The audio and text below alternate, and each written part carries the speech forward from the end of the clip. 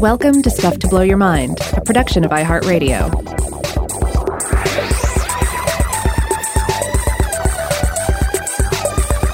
Hello and welcome to Stuff to Blow Your Mind. My name is Joe McCormick, and my regular co-host, Robert Lamb, is not with us today. He's out on vacation on the day we're recording this. So I am joined by a special guest for today's episode, which is our producer, Seth Nicholas Johnson. What's going on, Seth? Hello. Happy to be here. Happy to be talking to our wonderful, wonderful audience. Don't flatter him too much. Now, so Seth, you've been on Stuff to Blow Your Mind as a guest before, once to talk about the sensation of frisson, which is the name for when you get goosebumps and chills as a reaction to music. And of course, you're a music guy. You play music. You record music. What is it called when you make records? Are you a music publisher? Technically, I own a record label and I manufacture records. So however you want to phrase that in today's world, who knows, because we're so far beyond the traditional label system, and then streaming gets involved. So I could say those words. I am a record label and I manufacture records. I think it's technically you are a disc lord. Yes, I think that's a good way to put it. Yes. So as a resident disc lord here, but also I should mention that you have hosted a number of music related podcasts, and I'm genuinely so excited because you've got a brand new one coming out that by the time this episode airs, I think you will have your first episode live. Is that right? I believe by the time this airs, at least 2 episodes will be live. Yes. And depending upon when you listen to this, maybe 3, maybe 12, who knows? So tell me about the new show. The show is called Rusty Needles Record Club, and it's a very simple concept, honestly. All it is, it's like a book club, but it's for music. That's really as simple as it gets. My ludicrous goal for this podcast is to listen to every album ever made. I know I'm not going to do that. Like, that's ridiculous. But that's my goal. And so the fun of that is that me and my guests, we are 1 album per episode. Everyone's going to listen to the same album, and then we talk about it, and we go on all kinds of tangents. We give it a quick review at the end. But honestly, what the show is, it's a surrogate for people out there who just want a music friend, someone who they can talk to about music and listen to a good music conversation. And, I've been in this place in my life, and I'm sure others too. Sometimes you just don't have a friend around to talk to about music. That's what this podcast can be for you. If you're a lonely music nerd, as I've been, and I'm sure everyone has been at some point in their life, listen to this podcast. It's for you. I literally made it exclusively for you out there. So, but that's what it is. It's a Rusty Needles Record Club. Find it literally wherever you find any podcast. I mean, in a way, that's sort of what all podcasts are, right? Yeah. Like, sometimes I think of what is Stuff to Blow Your Mind. It's like if you really wish you had some buddies to talk to about science and goblins and medieval poetry. Here are those goblin friends. Yeah, no, and I honestly do think that podcasts in general serve a very valuable purpose in that space, and sometimes, like Stuff to Blow Your Mind, they're genuinely informative, genuinely researched. My other show, Rusty Needles Record Club, is much more conversational, much lighter fare. But if you enjoy listening to my voice, and more importantly, if you really like music and music recommendations, hop on over, give us a listen. And a big goal of mine, I don't think I've even told Joe this, I want to get Joe on so we can talk about some Neil Young. Oh. I know Joe loves Neil Young, and yet we've never had a full-blown Neil Young conversation. So you just start thinking about your favorite Neil Young album. Well, Neil Young, for me, if you know anything about my taste in perhaps underappreciated movies of the weird sort, of the kind we talk about on Weird House Cinema, you might better understand my love for Neil Young because he is both a genuinely wonderful rock musician with, I love his singing voice, I love his guitar playing, I love his weird, atypical creativity, but he is also just full of bad ideas for music. Yes. Just strangely realized, poorly thought out ideas put into practice with reckless abandon, and I love that too. Oh yeah, I know, and it's not just for music. I think it's for every piece of his artistic output. Like, I believe one of his album covers was taken with a Game Boy. Do you remember that album cover? I think it was the silver and gold one or something like that. I can't really remember. That sounds right. Yeah, the Game Boy camera. Yeah, no, I mean, what a wonderful idea. He has to be in some sort of record book for the only album cover taken with a Game Boy. You know, like, congratulations to him. You know, he doesn't care. He does exactly what he wants, despite the fact that he is like a heralded, you know, very well respected, very, very critically applauded musician, you know? So congratulations to him for, you know, sticking to himself. Yeah. Okay. Well, we'll save that for the episode where I come on. Again, it is Rusty Needles Record Club. Right. So you can look that up wherever you get your podcasts. But for today's episode of Stuff to Blow Your Mind, Seth, you're a music guy, so I thought we got to talk about music of some kind. It's October here on the Stuff to Blow Your Mind podcast. It is the most hallowed time of the year for us, where we talk about all things spooky and monstrous and uncanny. So we got to talk about some uncanny melodies. Obviously, the place we had to go today is to talk about horror movie music. And I also recognize that we're currently doing a great injustice that Robert wasn't here for this conversation today. So we may have to revisit the subject in some episode later on in the month or something like that, because I know Robert loves horror movie music. He's got tons of interesting thoughts about it too. So this may be something that we'll have to like continue as an ongoing conversation and follow up from this episode with him. Absolutely. But before we get into any of the real mysteries about scary music and horror movie tunes that I wanted to be the meat of the episode today, I was wondering if we could kick off by exploring a kind of strange thought I was having earlier. I don't know if this is an insight or if this is just sort of like me staring at my toenails and thinking it's interesting, but maybe you be the judge. So I was just thinking the other day about how music is extremely important to the experience of pretty much all modern cinema, not just as a pleasurable enhancement to the drama of the film, but as one of the techniques that makes the experience of movie-going feel beyond the power of regular observation and cognition. It's one of the things that makes watching a movie feel like you have superpowers.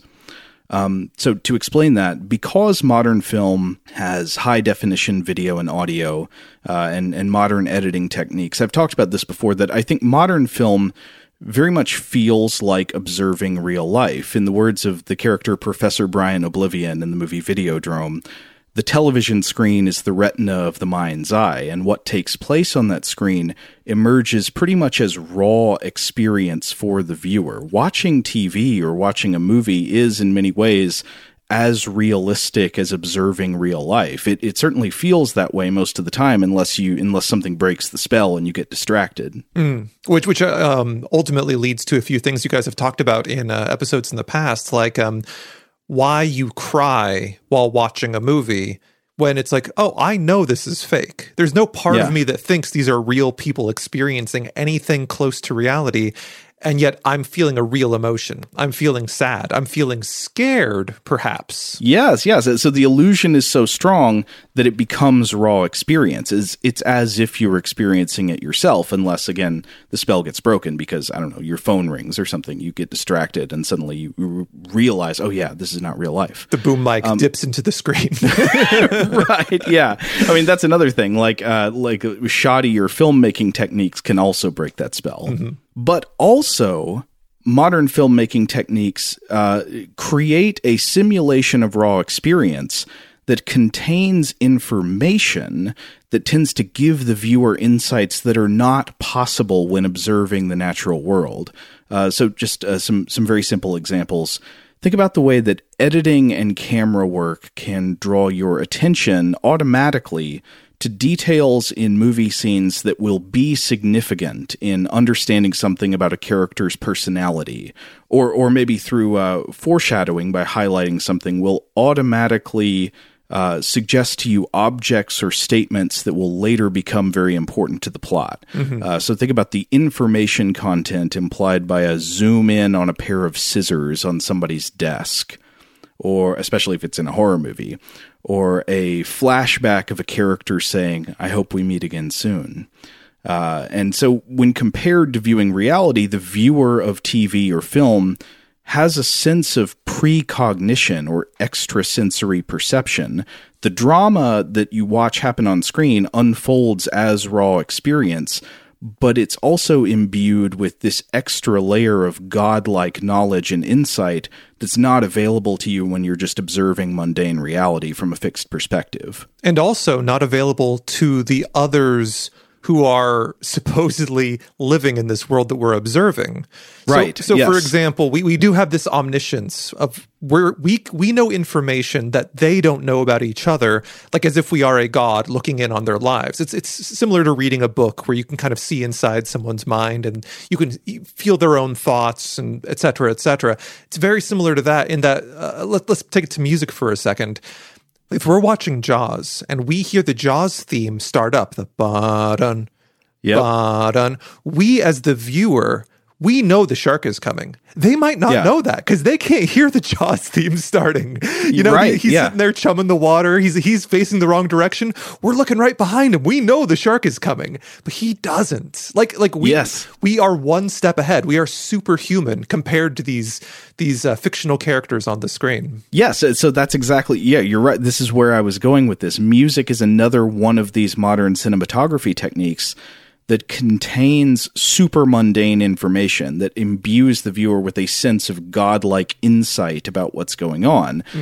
So, in reality, you could be walking down a sidewalk alone on a windy day, or you can imagine that same point of view. Maybe it's a POV shot in a movie of somebody walking down a sidewalk on a windy day with the Halloween theme playing. Right. And in the context of a movie, the latter almost certainly tells you something. It's something about what's going to happen in the future. So the music in a movie doesn't just set a mood. It does set a mood, but it also provides information that's not available to the characters. Though I think it's also interesting that sometimes characters in movies behave as if they can hear the same music that the audience can. And I mean, assuming that it is music that's not like coming from a radio on screen. And we'll talk more about the distinction in a minute, I think. But I think maybe in those cases, the suggested effect is really that the character either somehow knows or believes they know something in an extrasensory or precognitive way, and the music sort of shares that super mundane knowledge they have or they believe they have with the viewer. This is a big word I used to have to use a lot. If anyone in the audience doesn't know, I've spent a big chunk of my life making TV and movies as an animator. That was a big part of my life for about a decade or so. And then one element we would have to pay attention to is the idea of diegetic versus non-diegetic music. If anyone doesn't know, basically, here's a very simple definition. Diegetic music is what is happening on screen. You can see someone doing something, it is making a noise, and you are experiencing it. So someone turns on their radio, and you're hearing the radio, and that is the sound you hear on screen. That's diegetic music. Someone picks up an oboe and starts playing it, and you hear the music of the oboe playing. That's diegetic. So basically, there's a real logical explanation for where that sound is coming from. I think the word diegetic comes from the Greek for meaning something like narrative or something, doesn't it? Meaning that the sound emerges from the narrative as opposed to on top of the narrative. Exactly. It's a part of this. It's not it's not a subliminal thing. It's a liminal thing. It's right there in the front, you know? Yeah. So non-diegetic is actually what we experience the most. Non-diegetic music is basically every score that you see. Pretty much when you see any movie, any TV show, etc., 99% of it is a score that is just kind of overlaid, you know, with like the images and the dialogue and the sound effects. It's just this thing on top. But it didn't always used to be that way. So yeah, like the very first time a mainstream movie had sound, it was this Al Jolson film back in 1927. It was called The Jazz Singer. It's very famous. I don't necessarily recommend it. It's got some very iffy subject matter. I don't think you should watch it personally, but it's very famous. It's something you watch in, like, you know, film theory classes. But then if we jump ahead 6 years, so like I said, that was 1927. Jump ahead 6 years, and the first mainstream film to use a traditional score was King Kong. That was 1933, and that was scored by Max Steiner. So think about that. 1927, popularization of sound in movies. 1933, we've basically figured it out, and we're using the same technique today. That's pretty remarkable for just 6 years. But right there in between, in that little 6-year gap, we have Todd Browning's Dracula, starring Bela Lugosi, which was released in 1931. I mean, a classic, right? Oh, absolutely. I mean, it can't be denied. I don't know how many times I've watched this movie at this point, but I think I've made this opinion clear on the show before, and I'm not the only person to think this. I've read other people saying that they had feelings to the same effect. I think that the simultaneously produced Spanish language version of Dracula that Universal filmed concurrently with this, I think they were filming at night while Browning's team was filming during the day, is actually better, except for lacking Bela Lugosi. So if you could pair the Spanish language version with Bela Lugosi as Dracula, that would be the perfect form. Yeah, no, I fully agree. And yeah, this is something we could get into on a whole other episode. But the short version is that the Mexican production had the benefit of watching what happened during the American production and learn from it and just kind of heighten everything, make everything just improving a little bit better. Yeah. It's just it's a wonderful thing. I've seen documentaries about it. Like it's a fascinating subject.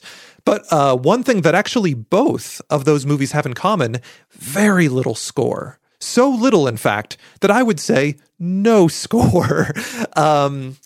So there's only 2 moments of music in Todd Browning's Dracula, okay?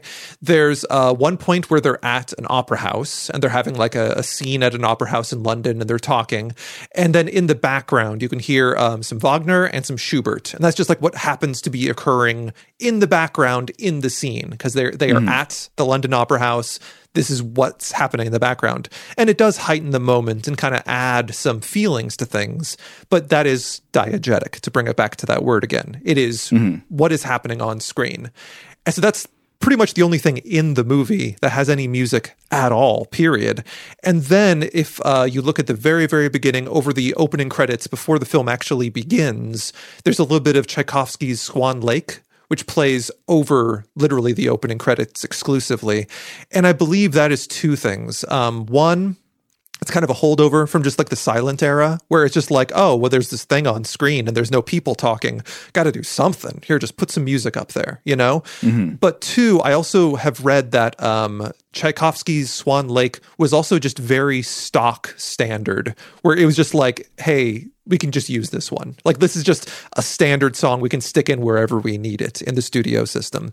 I'm not sure how true that is, but I find that fascinating because to me, when I watch that film, that moment from Swan Lake fits that Dracula opening credits sequence so perfectly that I can't see it being stock. I guess it's kind of like Always Sunny in Philadelphia, where their entire sound library is 100% stock, score stuff. And so when I hear it in something else, like a TV commercial, I get confused. That's a tangent. I'm moving back to Dracula. Well, no. I know exactly what you're talking about. Like, I can't. It's. I think the part with Swan Lake it's that creaky violin melody. Yeah. Am I right about that? Yes. Well, maybe we can stop and just play a clip of that real quick. Good call.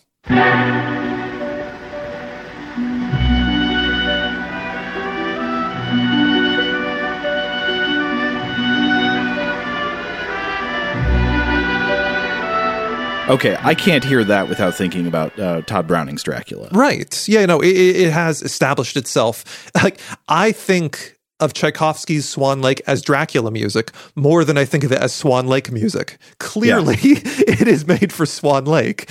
Anyway, but I've also seen Todd Browning's Dracula way more than I've ever seen Swan Lake. So, I'm sure it'll be different from person to person. But here's the point. Here's the point. So back in 1927, again, this is The Jazz Singer. That movie was very, very popular, but all of the music was taking place on screen diegetically because it was a musical. Everyone was singing right there in front of you. All the musical instruments was a stage. It was all about performance, stage work, the vaudeville scene, et cetera, et cetera. So this was understandable for a lot of reasons. One, musicals were just very popular at the time. So that was like a big reason why they made this film be a musical and why it was so popular just in the modern consciousness of, wow, The Jazz Singer winning all the awards, making all the money, all the people have seen it. but also B, it's an excellent showcase of early sound and vision syncing together in this brand new medium, which is the talkie. Because before that, obviously there was like a lone organist sitting in most silent movie theaters playing along, with whatever's happening in the background.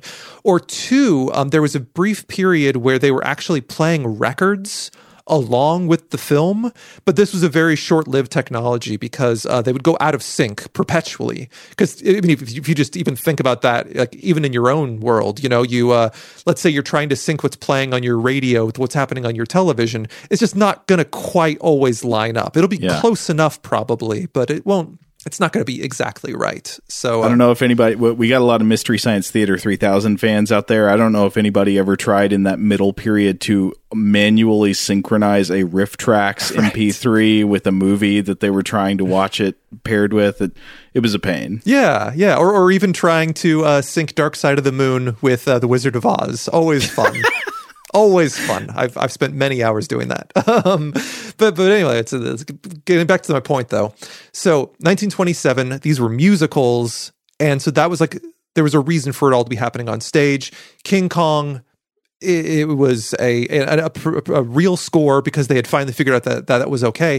1931, both the filmmakers and the film critics did not think that the audience could understand where the music was coming from. They thought that we were too simple, that like we would be confused. We would say, wait, is there a violinist behind them? Like where is this music coming from? Oh, they aren't alone. There's a musician right over there, Well, that is interesting. I mean, I wonder if so obviously we don't think that now, but also we grow up watching movies that have non-diegetic music in them. Right. Did audiences for, say, King Kong, like the earliest movies with non-diegetic scores, did they react with confusion, or was this pretty much metabolized instantly? I can say this, and I don't think this is proof of anything, but it is something that happened at the time. I have, I like classic cinema.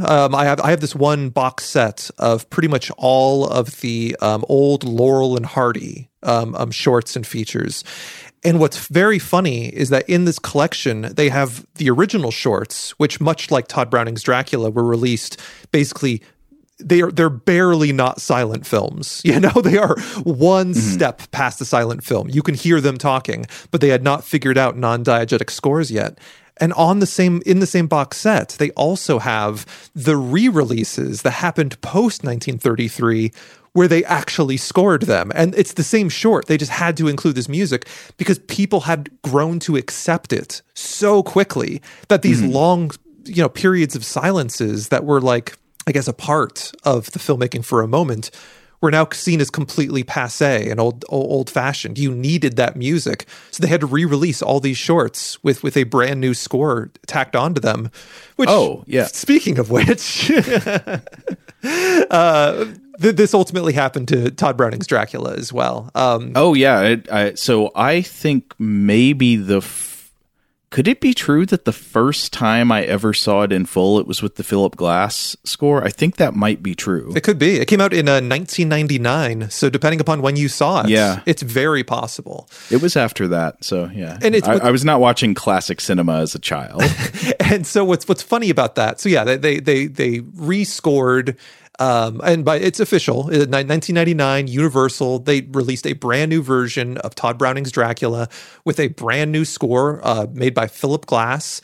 And I think it's very, very good. However, I do think it's very funny that they went from a film that had basically no music and almost no Foley and added the most maximalist, perpetual arpeggio maker himself, Philip Glass, to score it. So it went from a movie with like almost no sound to a movie with like non-stop sound. And I love it. I prefer the Philip Glass version now. But anyway, that's that. But I guess technically anybody can make their own score to Dracula. Yeah. No, I feel that way. And there have been we could go off on this all day. We have so much to talk about. Well, I'll hold my opinions about Air and La Voyage dans la Lune for another time. Oh, I think somehow we have actually talked about that on the show before. I think maybe in the past we were talking about music videos and that came up. Yeah. Oh, okay. But the practice of scoring an old silent film with modern technology and modern sensibilities is a very fun practice. Many people have done it over the years, and it's fun. Yeah. One that really sticks in my mind, I remember I watched a pretty awesome modern rescore of, well, I guess it wouldn't be a rescore because this was a silent film to begin with, but of Fritz Lang's Metropolis. Right, yes. Do you remember who did the score? I unfortunately do not, so that is not a very useful comment. I'm sorry. I'm sorry for asking.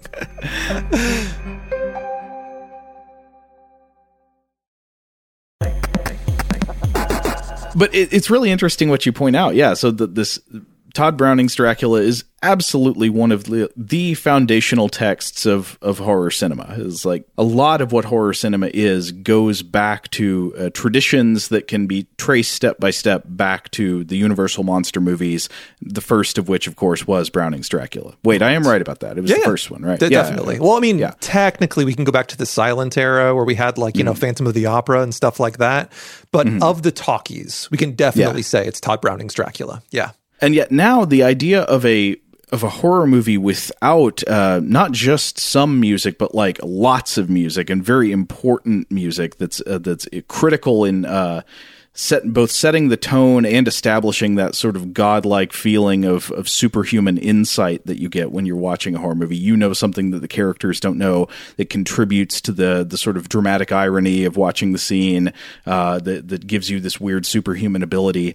That's like absolutely crucial to what modern horror is. And if you have a movie that is very light on soundtrack or has no soundtrack, that's notable now. That's like a thing to point out about the movie. I'm trying to think of examples. Does the original Texas Chainsaw Massacre lack music, or does it mostly lack music? It's definitely very little, that's for sure. And it actually makes it feel more real. It makes it feel like a documentary because we aren't given this insight. We aren't given this extra layer of telling us how to feel. Almost hand-holding, if you want to look at it in like that kind of way, that like the score tells us this way, right. Here's how you feel over here, Well, that's another interesting question that I don't know if I'm prepared to answer right now, but it is fun to notice the difference between music that is highly emotionally manipulative and that's okay with us versus music that's highly emotionally manipulative and it makes us mad. Like when a TV commercial has really emotional music and you're like, oh, get out of here with that. Right. It's like perhaps that dying pets commercial and is like a Sarah McLachlan song on top that's like very, very sad. Do you remember what I'm talking about? I wasn't thinking about that in particular. I think about like, I don't know, when it's like a commercial for a telecom company or something, and they're like connecting people across the world to love, to share, and the happy music playing. I don't know. I feel like Folgers used to do that back in the day too. I think they've grown past that, but in the late 80s, early 90s, a bunch of Folgers commercials were very like family, emotional, but didn't, Anyway, we're going on tangents left and right here. All right, well, maybe one of the places we should go from here to think about the function of scary music in horror movies is to ask, what are some of the objective characteristics of music that is often subjectively associated with fear or used in horror movies? And I think some obvious places to start, probably the most obvious place to start for me, would be that horror music or fearful music overwhelmingly favors minor key tonality over major key. In fact, I was trying to think of a single good counterexample of a horror movie that had scary major key music, and I literally could not bring a single example to mind. My general feeling is that the only way major key music plays a big role in horror movies is either in the sort of like normal part of the world before things get bad, or to automatically suggest a spirit of irony, that there's a kind of mean sense of humor in playing major key music in a horror movie. Or perhaps sometimes as a bait and switch. I don't want to give anything away, so spoiler alert for the original Friday the 13th Part 1. If you don't want to hear a spoiler... you can spoil that one. Yeah, everyone watch out. If most people will remember, at the very, very end of Friday the 13th Part 1, there is a final scare where I believe her name is Alice. She's out there on the boat. She's feeling all happy because she's killed Mrs. Voorhees, the killer from that film. She's safe. She can see the cops arriving on the shore. And we have a nice major key song playing that's like, hey, everything's all right. The movie's over. We can relax now. We're safe. And then immediately, boom, it switches to minor. It switches to become very aggressive, much more like atonal, like stabs of strings and stuff, much like the Psycho score, perhaps. Mm-hmm. And that shift happens when Jason jumps out of the water and grabs her. That last scare, it makes that major shift right there from, hey, everything's fine, major key, no, it's not, minor key, rah, And that's obviously on purpose. Yeah, so that's that spirit of irony I was talking about. But can you think of a single instance of a horror movie where there's music that is itself supposed to be scary and not like by irony or by contrast, and it's in a major key? I'm sure it must exist because there's a lot of movies out there, but I could not come up with a single example. I would bet, and again, I don't know this off the top of my head, there have been a large number of repurposing pop songs into horror themes lately, like for the past, I'll say 5-10 years. Mm-hmm. I would bet at least one of those instances they did not convert it into a minor key. So let's say, hypothetically, I'd have to go back and check this because I haven't watched this movie a ton.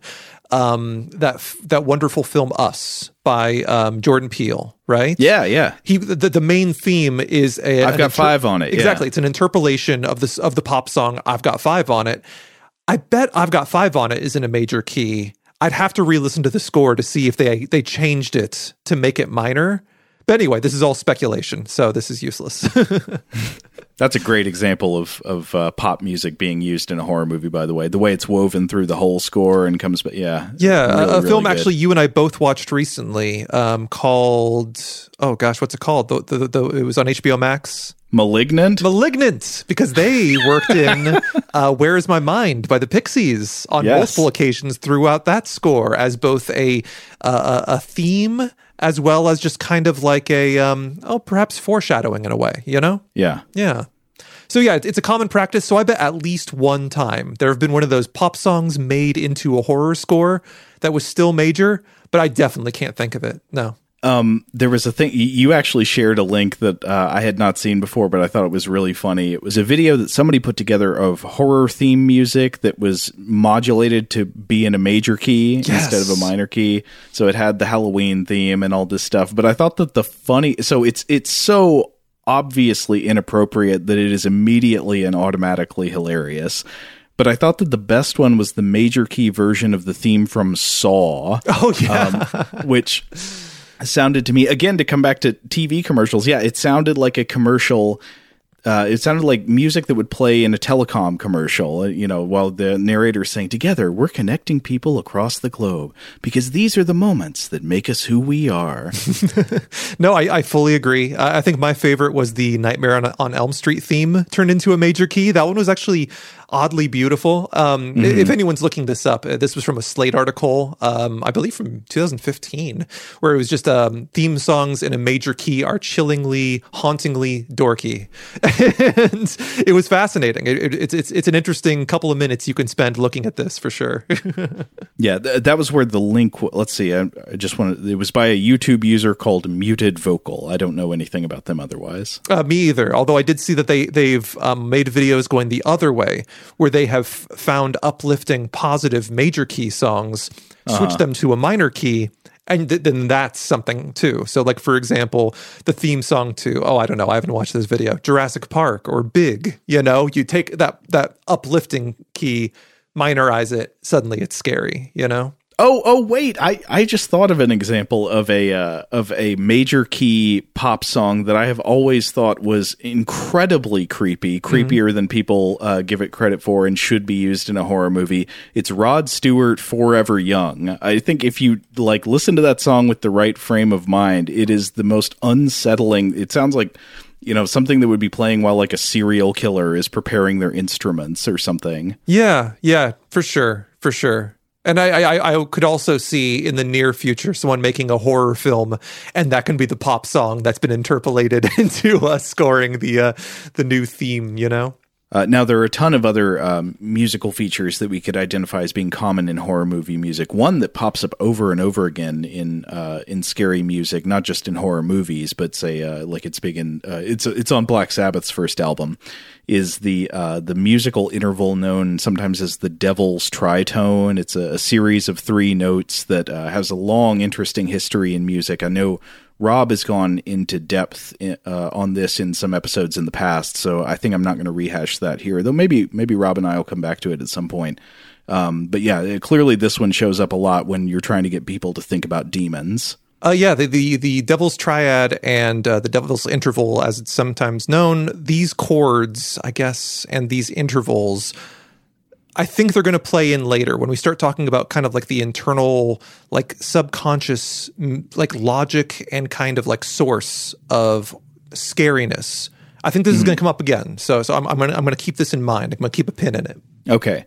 There's another thing that I was wondering about if you have any thoughts on this is particular instrumentation. You notice how horror movie themes, maybe less so these days, but at least for a long time, I feel like they tended to favor particular instruments, especially instruments that sound archaic to us. So like the pipe organ, the harpsichord, instruments that are not exactly thought of as like the most modern of sounds. Yeah. And I wonder if that's because, for the same logic that generally associates antiquity with spookiness, you know, like why are more horror movies set in an old house than a new house? No, I think you're absolutely correct. I think a lot of elements of storytelling are trying to convey something without saying it directly. And I do think antiquated things just seem more spooky because I think either subconsciously or consciously we recognize, oh, they're all dead, you know? Yeah, like the terror of history. Yeah, there's the past contains many stories, and at any time to bring back one of those stories is to invite the idea of ghosts or of secrets maybe better left uncovered or something. Oh, definitely. I mean, think about The Shining, for example. In that film, there's a very eerie use of 1920s big band music, right? You know, to kind of give this impression of otherworldliness and very spookiness. I'm sure in the 1920s, those were considered very upbeat songs. But when you hear it in that context with that story, it is very spooky. It's nothing but spooky. You know, I can't imagine being happy while listening to that music. We're definitely going to have to come back to The Shining in a bit because that's got some of my favorite horror movie music from in multiple ways, from the Wendy Carlos synths to some really good percussion stings in it that illustrate something I want to get to in a minute. Penderecki, yes, but no, I think from everything we're about to talk about, The Shining is like almost a perfect example of every kind of scary music, and yeah, we'll definitely get to that.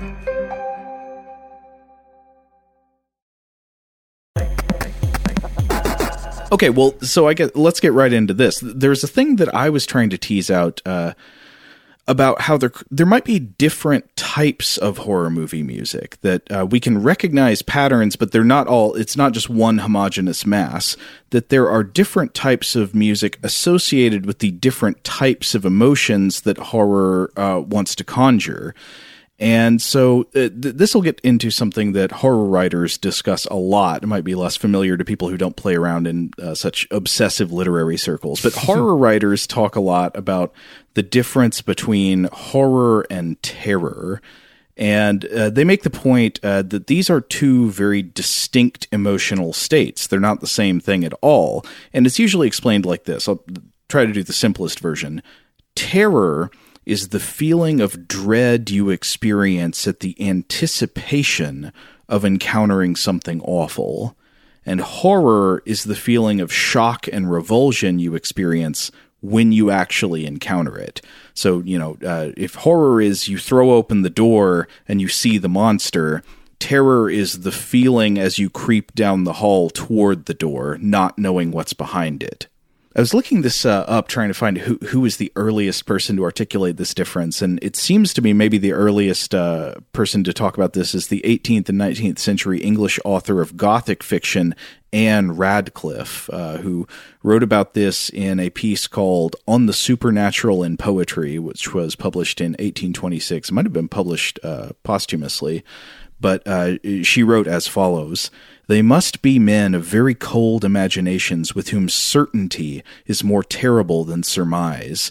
Terror and horror are so far opposite that the first expands the soul and awakens the faculties to a high degree of life. The other contracts, freezes, and nearly annihilates them." And I would say this remains the prevailing sentiment among horror writers these days, that terror is the really prized emotion, that horror writers generally think it is better to be successful at making you feel that dread of anticipation and ambiguity of creeping up to the door, not knowing what's behind it, than just going for that, the shock and revulsion when you finally see the monster. Right. No, 100%. I think most people would agree with that. I definitely do. And so concurrent with these two very different emotions that are elicited by horror fiction and thus by horror movies, I think we can hear some extremely pronounced differences between the kinds of music that are usually used for each one, for terror sequences versus horror sequences. So I would offer as a sort of emblematic contrasting pair of examples, the Jaws theme versus the stabbing violins from the score of Psycho. Mm-hmm. So the Jaws theme is, the classic, the two-note progression, dun, dun, dun, dun, dun, dun. I would say that is terror music to the core. You don't see the monster yet, but something bad is approaching. You can feel this sense of dread welling up in you, but you're not at the moment of conflict and confrontation yet. And also, anyone, if they aren't familiar with the song or if they just haven't thought about it in a while, I think it's very important that the notes not only are getting faster, they're getting louder. It's as if the song is approaching you. You are feeling the literal feelings of something getting closer, something getting faster, something coming right at you. And that's what it's trying to evoke. And that's, I think, very successfully, it does it, But there's also something that's genius about the Jaws theme, and John Williams often has an incredible intuitive sense of evoking concepts like this. Something about the Jaws theme suggests a form that isn't yet understood. That is, it almost suggests like something coming up from out of deep water that you can't see. Right. You just know that there's this approaching menace, that something awful is coming literally out of the murk, but you can't find its form yet. 100%. And I think that, again, goes right back to what you were just saying about the anticipation being far worse than the actual violence. It's the buildup. And famously for Jaws, it was because they weren't 100% happy with the build of Bruce, the shark. And I think everyone would agree that makes it even better, the movie's much better because you see less of the shark. Right. Though then again, eventually in a movie, you're going to have to confront the horrible thing, right? Or usually you're going to have to. And you got to have the right kind of music for that, too. Though the characteristics, the objective physical sonic characteristics of the music where the actual conflict happens, where you see the monster or the killer jumps out with the knife, that is very different music. And again, I think the violins from Psycho are a pretty perfect example of what form that music usually takes.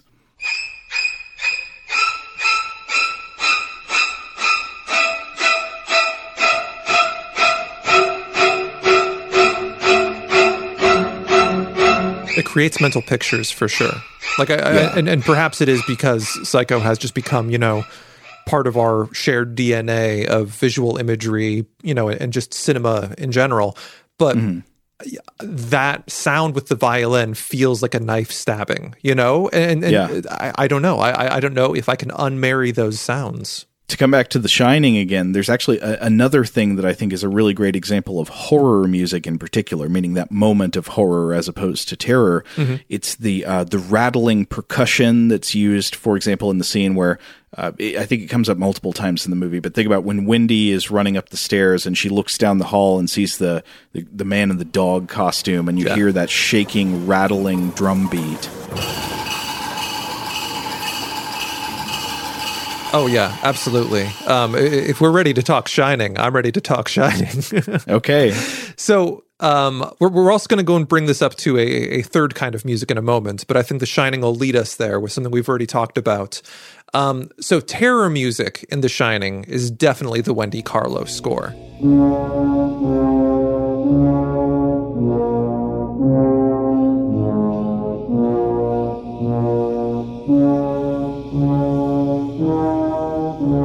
think about it with like the opening credits. It's these big droning synthesizer, things that are just building and groaning, and like it's like the creaking of the trees in the forest. It's just it's just slow and dull, and it's coming, and then the horror music in that film. It's a conductor. His name is Krzysztof Penderecki.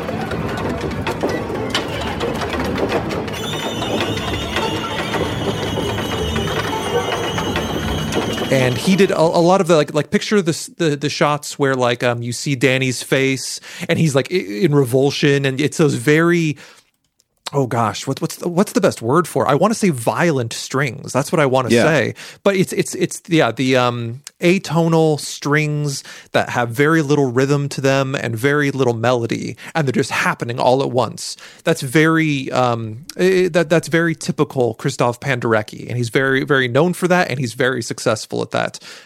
Jonny Greenwood is a contemporary film scorer, musician who works in that Penderecki school, no question about it. Think about what he did for like There Will Be Blood or something like that. But anyway, I think that's a really good difference between those two. Terror is the Wendy Carlos part. Horror is the Penderecki part. And now can we move into eerie music? Because I think that is shown very well in The Shining with something we've already mentioned. Right. So I think the two categories I just mentioned, I would say, are not even exhaustive of scary movie music. Both of these two tend to be used in sequences of heightened tension, or, where you're really trying to build dread. There's also just what you might call spooky music or eerie music. And I think actually a lot of the most iconic horror movie themes fit more into this category. They're not used during scenes that are at the height of terror or where you're feeling something terrible coming on, but rather they tend to play early in the film. They set a kind of uneasy mood that's charged with otherworldliness, and these tend to be more melodic than the other two kinds, and they tend to sort of recur as themes throughout. So I think of the Tubular Bells theme from The Exorcist I would put in this category.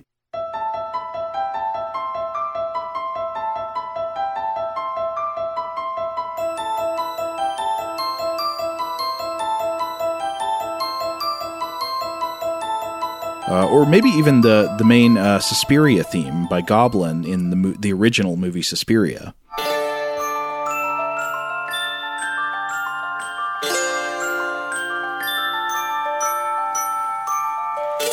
I was thinking a lot of the nursery rhyme sing-song from Nightmare on Elm Street. I think that has that eeriness. And to bring it back to The Shining, like we promised we would, that's where I think all that 1920s big band stuff lives.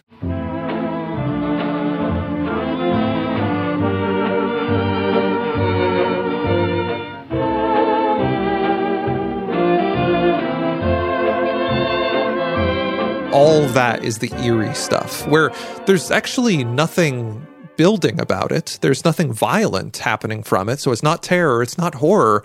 It's just setting a vibe, and it's a spooky, eerie vibe. Yeah, it invites you to a different state of mind. It just sort of invites you to a realm in which otherworldly things are possible. I feel a lot of the eerie music sort of puts you in a mood to accept the supernatural elements of horror plots. I love this kind of breakdown between terror into horror into eerie, and like just I'm sure obviously we're still going to be missing some elements because the world is a multifaceted place, but with these three, I feel like you can really break down most music in horror films, and so I was thinking about a lot of my favorites. So think about Friday the 13th, the famous like ma ma ma. That would definitely, to me, be a terror because it's building. Yeah. It's setting a tone. It's getting louder. It's foretelling what's about to happen. Mm-hmm. Think about Dawn of the Dead, where a lot of the Goblin synthesizer bits. It's the terror, it's the building, it's the almost like a machine out of control. It's going faster and faster, and there's something happening in the background, and then all of a sudden there are these horror bits that when the violence occurs. But again, getting back to major stuff, I feel like the mall theme song stuff counts as eerie in the Dawn of the Dead films. You know, the bum bum bum bum bum bum bum bum bum bum, like all that stuff. Because we are in a place, and I guess kind of ironic too. It's ironic that there are these happy songs playing, that we're in a happy place, a shopping mall, and yet it's the end of the world and these zombies are destroying everything and killing us, you know? Totally. Yeah, but yeah. Anyway, I was just thinking about like all my favorite scores, and a lot of them kind of fit into these places. And I also noticed, based on these distinctions between terror, horror, and eerie, I've noticed that a lot of my favorite scores are all, I think, in the terror realm. I think they're all that building atonal nonsense stuff. Like, I was thinking about the Mika Levi score to Under the Skin. I was thinking about the Tom York score to the remake of Suspiria. And I was thinking about the Colin Stetson score to Hereditary. Go ahead. Well, no, I was just going to say I love all three of these examples. You singled these out ahead of time, and I listened to them, and just excellent choices.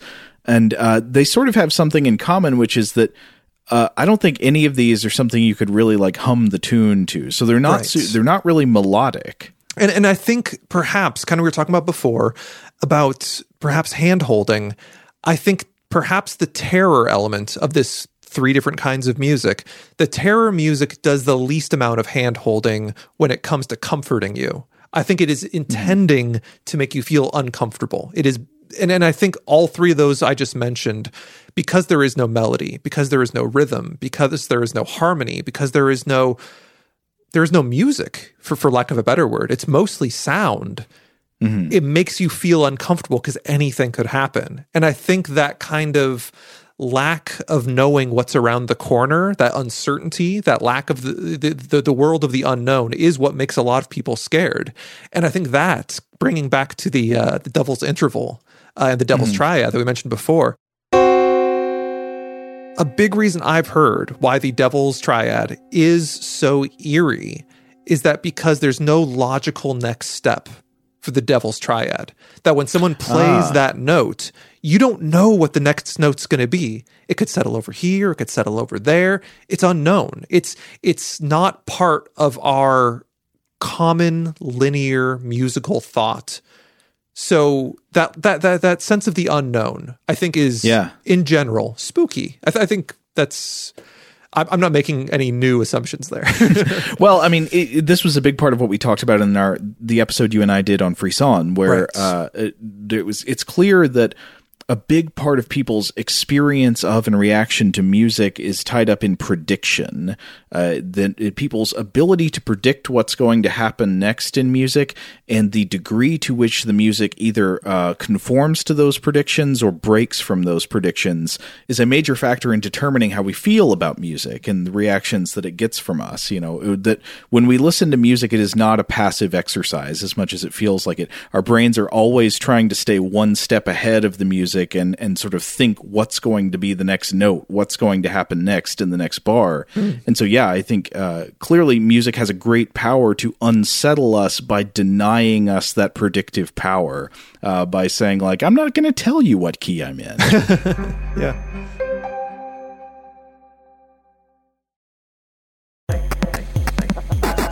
All right, so I wanted to go on to the question of seeing if there's anything we can learn about why some of these objective characteristics of horror music feel subjectively scary to people. Why is it that horror movie music tends to have these features and not these? Why does it tend to be in minor keys instead of major, for example? And I think the answer in a lot of these cases is probably just going to be culturally and historically contingent, as many things are. So, like, why are pipe organs so often used in scary horror movie music? I guess it's possible that somebody could make a convincing argument that there's some interaction between the objective characteristics of pipe organ sounds and our neurobiology. But I'm naturally kind of doubtful of that. I think that's probably just a result of random historical associations. But I think in some cases there could be actual deeper reasons, biological reasons why certain things sound scary to us. And so I was interested, has anybody written anything about this with regard to minor keys? And I couldn't find a really solid answer here, but I was kind of interested by what I did turn up. So, of course, minor keys in music are not just associated with fear, but with a whole range of negative valenced emotions, with sadness, with uncertainty, with ambiguity. Apparently, this is a robust finding across psychology of music research. But the question would be why? Like, why are minor keys associated with negative emotions, including fear? This appears to be a somewhat unsolved question, but there are a lot of hypotheses floating around. And so I came across a couple of interesting resources commenting on this question. One was a scientific paper that I'm going to talk about in a second. One was just a popular press article in NME by a music psychology researcher named Vicki Williamson. And she, in this article, argues that negative emotional valence of minor keys is mostly cultural conditioning, but there may be something deeper going on as well. And as one hint of associations between tonality and emotion being deeper than pure cultural contingency, she points to a scientific article that I thought was interesting. So it was one that was published in Current Biology in 2009 called Universal Recognition of Three Basic Emotions in Music. And this was by Thomas Fritz et al. And basically this study exposed people of different cultures to music from other cultures with which they were previously unfamiliar to see if they could pick out the intended emotional qualities of that music. So it compared, for example, the Western popular music to the music of people of the Mafa culture, who are people who live primarily in Cameroon and Nigeria. And it turned out that Mafa people were able to pick out the emotional valence, and this was between three major emotions, so happy music, sad music, or fearful music. They were able to pick out these emotions of pieces of Western music at a rate above chance, even though they were totally unfamiliar with it, though their performance at recognizing these emotions was much lower than people who had a previous cultural familiarity with it. And I think you could take studies like this as perhaps evidence that some, certainly not all and maybe not even most, but some of the emotional associations of musical sound are in fact neurobiological and common to all people. I would think so, at least to a certain degree. But then again, that's the kind of finding that's it's interesting, but it's not quite enough for me to like fully conclude, yeah, there's definitely like a universal biological association, but it's like getting there. So yeah, that seems interesting. Also not really related to today's topic, but she pointed out something that I thought was interesting in this paper, which is that there was other research showing that pop music of the post-2000s apparently has more minor key tonality than pop music of previous decades, I think specifically of like the 60s. And I wonder why that would be. Yeah. Huh. I'm sure part of it is in all art, there's always actions and reactions. So if you just get too much of something, artists are, they feel very much driven to do the opposite. It's like, nuh-uh, forget your cubism, yeah. Man, I'm doing this, But I think we reached similar points of view and similar kind of stances when we were discussing Frisson in a previous episode, which is that like it's really difficult to pin down the facts of music because it does feel so ethereal, so personal, and the only thing I think we really have to like definitely establish as music is that sometimes other people feel the same way too about this thing that I'm experiencing.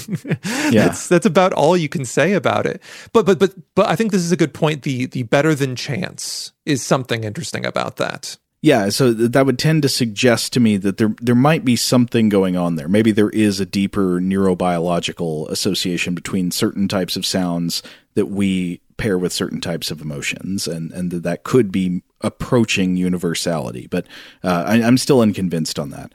I found another thing. It was a study from 2014 published in a journal called Musicae Scientiae.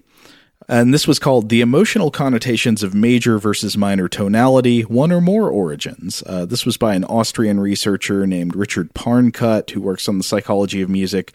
And I thought this paper was interesting just because it collects a lot of the existing hypotheses about why there are emotions associated with major versus minor key tonality.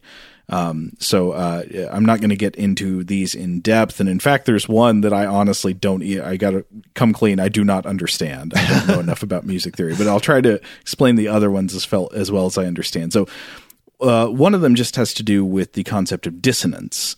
This is that minor keys contain more dissonance than major keys. So I'll try to make simple sense of this. And also, I don't know a whole lot about music theory, but at least what I understand is that, okay, when you play any note, you play a note. Within that one note, there are harmonics. And these harmonics, when you play a note, tend to suggest what other notes you could play with that note and what it would sound like. So a major key includes natural harmonics of a root note.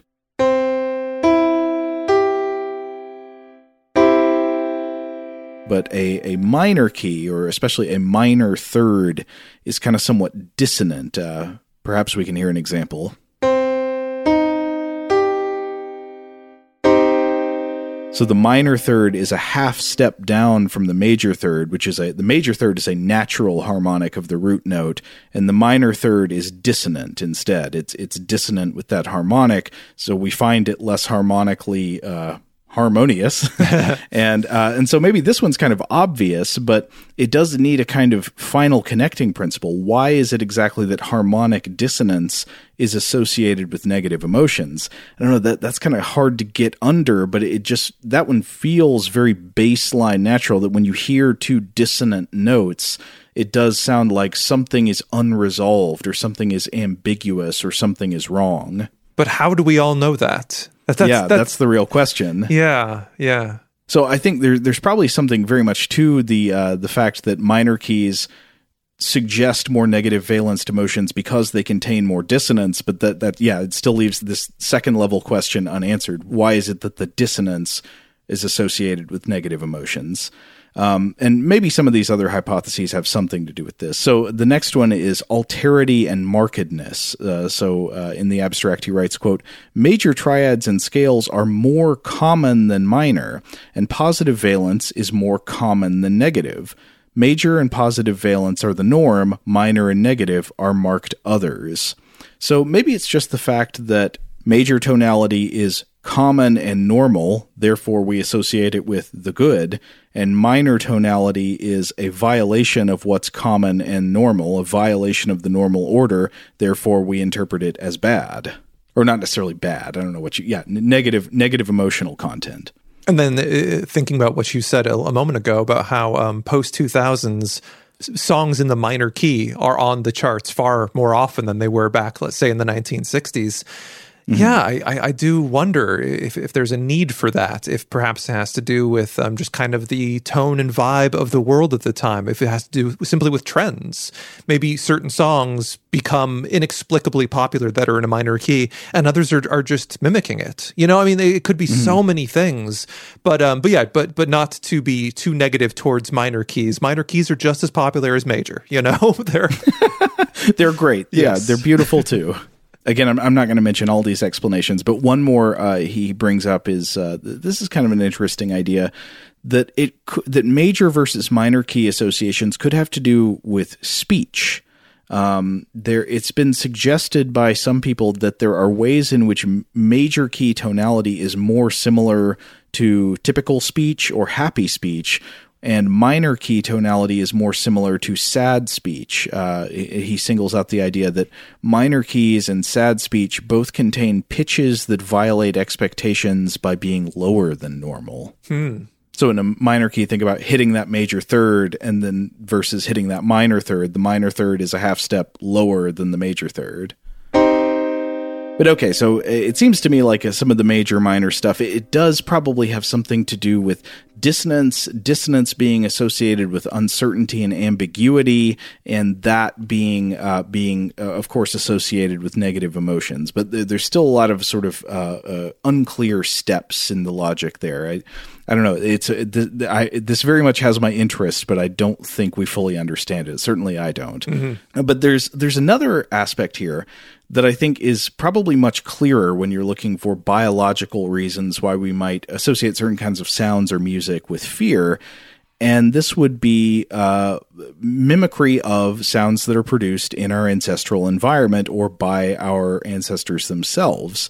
So this is the biomimicry segment here. This is probably not all that surprising, but it has been borne out by research. And the question is this: what if scary music works by mimicking sounds that our brains naturally associate with danger, i.e. human screams? So I was looking at a paper by Caitlin Trevor et al. From the Journal of the Acoustical Society of America, published in 2020.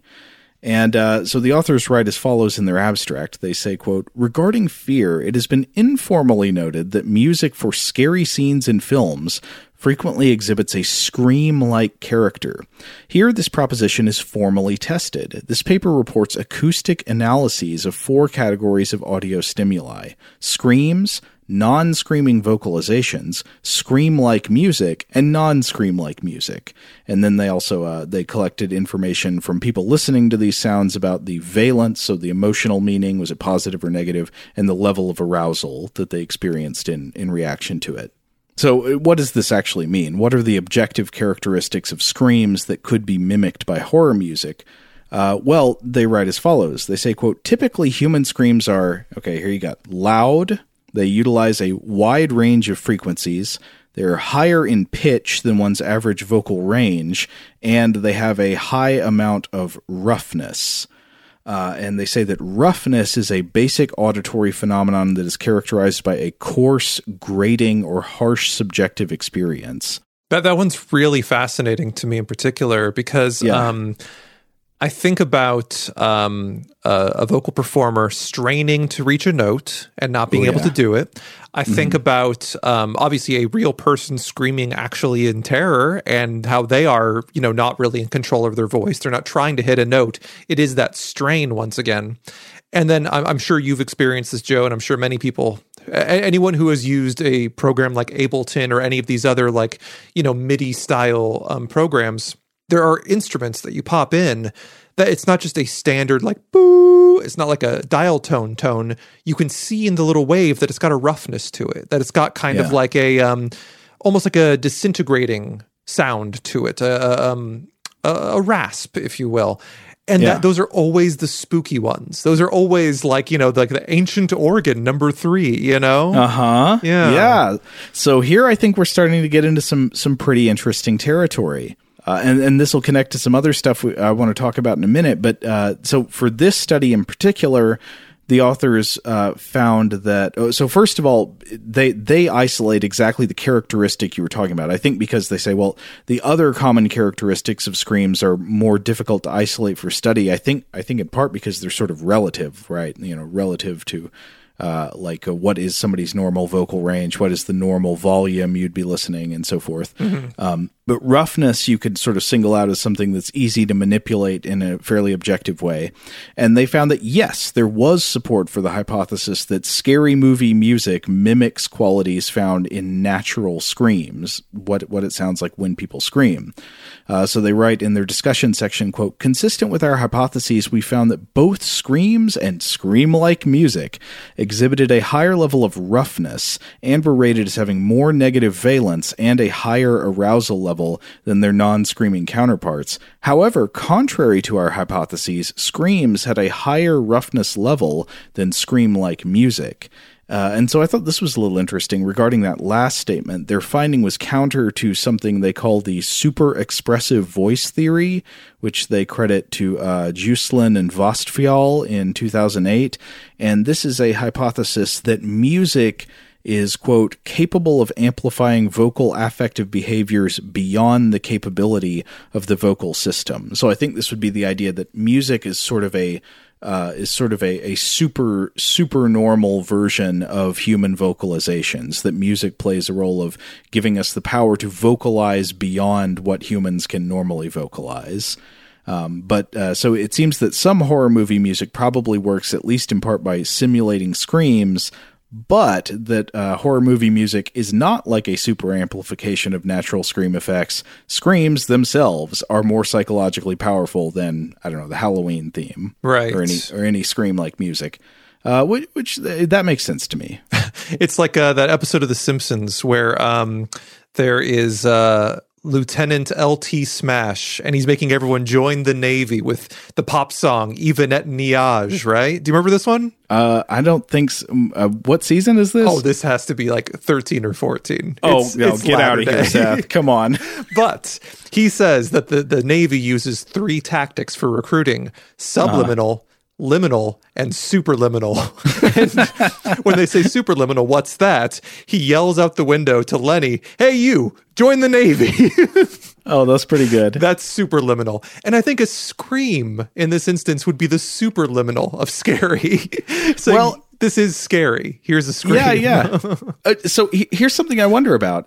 So assuming this holds true, I wonder if scream-like music is, in a way of making scream-like stimuli more tolerable for a more sustained period of time. So if you're watching a horror movie and you are just confronted with constant screaming sound effects, I think that would be grating to the point that you would not want to continue watching the movie, even though it might get you in a sort of like high, fearful arousal state, like the movie is trying to conjure. So maybe music is a sort of best of both worlds compromise, that it can simulate the neurobiological response we have to the sound of a scream, but without being as grating as actual scream sounds would be. That makes perfect sense. It also, I'm jumping to conclusions now, but it's all tying together. So let's go back to The Shining once again and think about Midnight, the Stars and You. Okay, that's the 1920s song that plays over the credits when we're zooming out, or not over the credits, over the last shot where we see Jack Torrance in that crowd of like the, hey, 1921, and he's like in the old photo, right? Yeah. So the song playing is Midnight, the Stars and You, and it's an old 1920s big band song, et cetera, and it feels very spooky and very eerie, both because of the context of the film, as well as just the song itself. I wonder if old, like, crackly records, because they do have that interrupted, non-rhythmic, non-intentional, like, crackle and breakup, if that has an element of this replicating a scream, because it is, for the most part, unintentional. Sure, some musicians will intentionally add a crackle to their thing, but they're doing that because they want it to sound spooky. You don't add, phonograph crackle and hiss if you want something to sound happy. So I wonder if that's adding that scream aspect and making those old things sound extra spooky, like we were discussing before. This might not be exactly the same as roughness, but a feature that has been studied in the context of arousing fear, and that is what's called non-linearity, sonic non-linearity. So there's a good bit of research on this other factor, and a major figure in this area of the study of the relationship between fear and non-linear sound has been a UCLA biologist named Daniel Blumstein. I was looking at some of his papers and some media reporting about them, as well as I watched a TED Talk that he did that was pretty interesting, that included actually playing some of the sounds he talks about, so that's kind of useful. But Blumstein apparently got into this because he was studying marmots. So he's like a biologist and I think ethologist, studies animal behavior. And he tells this story that one day during field work out in the meadows of, I think it was California, somewhere out studying marmots, he's holding a baby marmot in his hand. This is an animal that had just recently emerged from the burrow where it had been born. And he says that he heard this sound that just startled him so much he almost dropped the animal. And he was kind of surprised that he was so startled because he listens to animal vocalizations all the time. That's part of his job. But they don't usually affect him emotionally, but this one did. And one of the characteristics, apparently, of this distress cry emitted by this little marmot was that it was kind of ragged. And he goes on to explain that he started looking at the auditory qualities of a number of different distress vocalizations, not just in marmots, but in all kinds of different animals, primarily mammals, I think. But eventually some of this research was applied to other types of tetrapod animals like birds. There's been at least one study in grackles I was reading about. But in essence, the distress vocalizations, the screams of many different animals showed a lot of similarities, auditory similarities. And one of these being what the researchers call non-linearities. And the main thing that he singles out here under the heading of non-linearities is noise. Sounds beyond the boundaries of a clear vocal signal. I almost wonder if we can compare two tones, like a clear version of a tone and then a noisy or distorted version of that tone.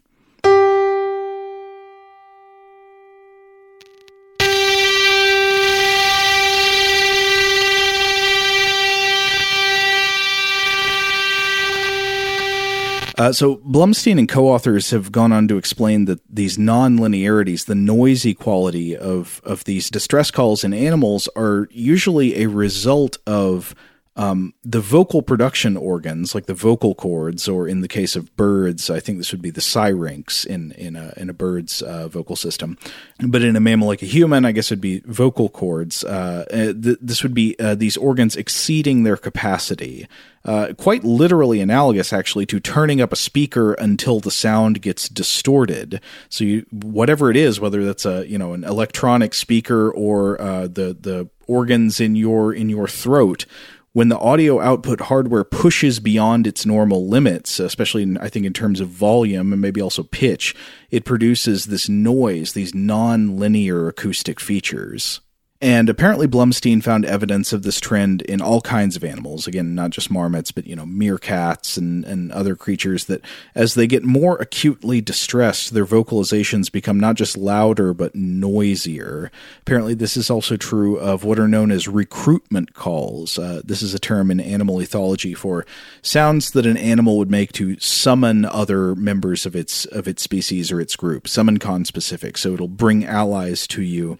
Maybe if you've gotten lost and separated from your group, but often just for protection when you encounter a threat or a predator. Across all different kinds of mammals, at the crescendo of distress and recruitment calls, there's this tendency to overload the vocal production organs and then thus release these noisier, raspier calls that are full of non-linearities. And they did direct research to test this out on marmots and then also on these birds called Caribbean grackles, and found that, the noisier versions of the alarm calls, the ones that had this more raspy, rough, noisy quality, those were associated with increased levels of alarm and would cause the animals to display less relaxation behaviors in response to hearing it. But eventually Blumstein and some colleagues got together to study the sound characteristics of different movie genres to see if this the non-linearities, if the noisy qualities of these vocalizations would also be found even in human media, such as horror movies. Like horror movies, they found that horror movies do tend to contain, not surprisingly, noisy female scream sounds in them, right? Also, interestingly, in their data, they seem to find that sad films, I guess these would be largely drama films, tend to include unusually low levels of noisy sounds in them. Huh. Yeah, I wonder if there's a conscious effort to lull you during a drama. Yeah. I don't know. But then finally, there was a 2012 study they did where they put together these original compositions, so these little music clips, and they would play these clips for people one way or the other. One would play with very low levels of nonlinear noise, and one would play with very high levels of nonlinear noise. I listened to a couple of these back to back, and it sounds to me like the ones with high levels of nonlinearity would add things like fuzzy distortion type effects. And so people would rate these in terms of level of arousal and valence, positive or negative. And as you might predict, the study found that noisier music causes higher arousal and lower and more negative valence. Though interestingly, this study in particular found that this was dependent on visual context. So the music alone did have that predicted effect, that the noisier it was, the more nonlinearities, the more it might be, say effective at making you afraid in a horror movie. But if you simultaneously paired those sounds with very benign or banal imagery, like showing people video of somebody sitting drinking a cup of coffee, that appeared to mute the effects of the sound. And so I wonder about that. I mean, I think about sort of the opposite experience of being able to watch a horror movie where something very benign is going on screen, but there's ominous music playing, and that does sort of give you this sense of like, you know, a little bit of mounting terror or irony about what's happening. But maybe that's just because you know it's the context of watching a horror movie. I think it'd be fascinating. I know there are definitely instances of people seeing horror films without realizing that they're horror films. Yeah. And it would be fascinating to see how this data shifts in those instances. Yeah. But anyway, this quality about the non-linearities, the noisiness quality in the sound really got me thinking back about how I've never noticed this before really, but how much horror movie music features some sort of kind of noisy percussion. For instance, I went back and I listened to the original Halloween theme. We all know that melody and the sort of mounting synthesizer bass, but there is also this noisy skittering thing going on during the Halloween theme, this kind of skittering 16th note that's almost a little bit off tempo or lagging slightly. It sounds kind of like synthesizer hi-hats. I'm not sure exactly what it is.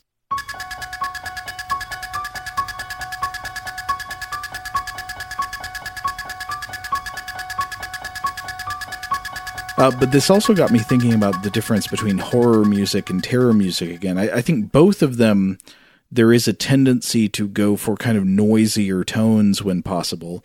But just something else I was wondering about, I didn't find any research to this effect, but I was wondering if horror music in particular, so like think of the strings again in Psycho, horror music at the moment of confrontation tends to sound more like screams. Because it is communicating a definite and immediate threat. And, you know, it makes sense that it mimics a distress call that an animal would make. Whereas terror music is more about uncertainty, and this could be a coincidence, but it actually seems to me that maybe terror music tends to want to mimic the sounds of growling. To mimic the kind of low guttural warning growls of mammals. So if you've ever been like, approaching a dog that does not want you to approach it, there's a kind of mounting low thing that's releasing from, almost sounds like it's coming down from caves, you know, like there's a warning of uncertain, possibly impending violence that seems more suited to the terror themes. And this does make me think more about like the Jaws theme. Yeah. I mean, that makes 100% sense to me. Yeah, like you said, there's no science to back this up currently. But yeah, think about a music score, low rumbling, and then violence, violence, violence. That is a dog, growl, bark, bark, bark, you know? Yeah, yeah. So kind of with all this information that's been dug up, I feel like we're reaching a conclusion similar to the conclusion that we reached when we were doing our episode on Frisson, which is that there's some research to indicate a direction leaning towards thoughts that kind of make sense. However, because music is so ethereal and so interpretive and such a magic trick, it's hard to pin it down, you know? So I think we've taken big steps towards something with understanding, but I don't think we can ever really nail down art. Right. Well, I mean, it's hard to give, I think sometimes people want to give very clear biological logic to things that are complex in human culture like art. And I think the lines are not usually that clear, but I think you can identify interesting tendencies. Yes. So, you're not going to find a evolutionary biology reason that explains the melody of the theme to The Shining. But you might well find that there are some broad tendencies in horror music that would be pretty well predicted by certain kinds of things about what the kinds of animals we are. And so I think that might well correlate with things like scream like glissandi of violins in a horror movie when the killer comes out with the knife and the granny wig on, or the growl like mounting terror music. But yeah, of course, there's not a biological or deterministic code for what kind of art develops. There's just too much. There are too many inputs on it. At the very least, anyone listening right now can think about their favorite horror score and pin down the differences between the terror songs, the horror songs, and the eerie songs. Mm-hmm. That's a fun game. Oh, well, what do you think about Chariots of Pumpkins? This has got to be one of my all-time favorites. The score for Halloween 3 is just the best, and that may come up again on this podcast quite soon. Yes. My first instinct is to say terror. However, I'm leaning also towards eerie. I think it just kind of sets the mood. I mean, Chariots of Pumpkins doesn't really make me tense up. Instead, it kind of puts me in a jolly computer witchcraft mindset. It just makes me feel like a banshee virus has infected the synthesizer bank. Yes. Fascinating. Yeah. So it's October, so I'm sure many people listening are spending the month watching horror films. While you're watching some, start thinking to yourself, horror versus terror versus eerie, and what they're doing to your brain. Okay, well, I think that's got to wrap it up here. This one also turned into a long episode. we can end up talking about horror movies and horror music for quite some time, huh? But hey, Seth, one more time, you want to remind people where they can find your new music podcast? Yeah. If you like listening to me talk about music, go look up Rusty Needles Record Club wherever you find podcasts. It's very easy to find. It's, every Friday there's a new episode. When this is a brand new episode dropping, there are at least 2 episodes for you to listen to, and more will come every Friday after that. Amazing. Check it out. Rusty Needles Record Club, wherever you get your podcasts. As for Stuff to Blow Your Mind, Rob's going to be back with me for our next core episode, so definitely tune in for that. And it's going to be a blast. We're so excited about October. We've been lighting candles and brewing potions for months now. Anyway, so I guess that about does it. So if you want to check out other episodes of Stuff to Blow Your Mind, you know where to find us. We're on anywhere you get your podcast. This is the Stuff to Blow Your Mind podcast. We're offering pretty much daily episodes now. So on Mondays, we do listener mail. On Tuesdays and Thursdays, we do classic core episodes of the show, which tend to be about science, often intersecting with some kind of cultural topic, maybe with history or monsters or literature or something. On Wednesdays, we do a short form episode called The Artifact. On Fridays, we run an episode from the vault. I guess generally an episode of yesteryear. But yeah, I guess that's it. So if you would like to get in touch with us with feedback on this episode or any other, and as always, of course, big thanks to Seth for editing this one, even though he's on it. Thanks for joining me and for editing this monster episode. But yeah, if you would like to get in touch with us on this in response to this episode or any other, to suggest a topic for the future, or just to say hello, you can email us at contact@stufftoblowyourmind.com.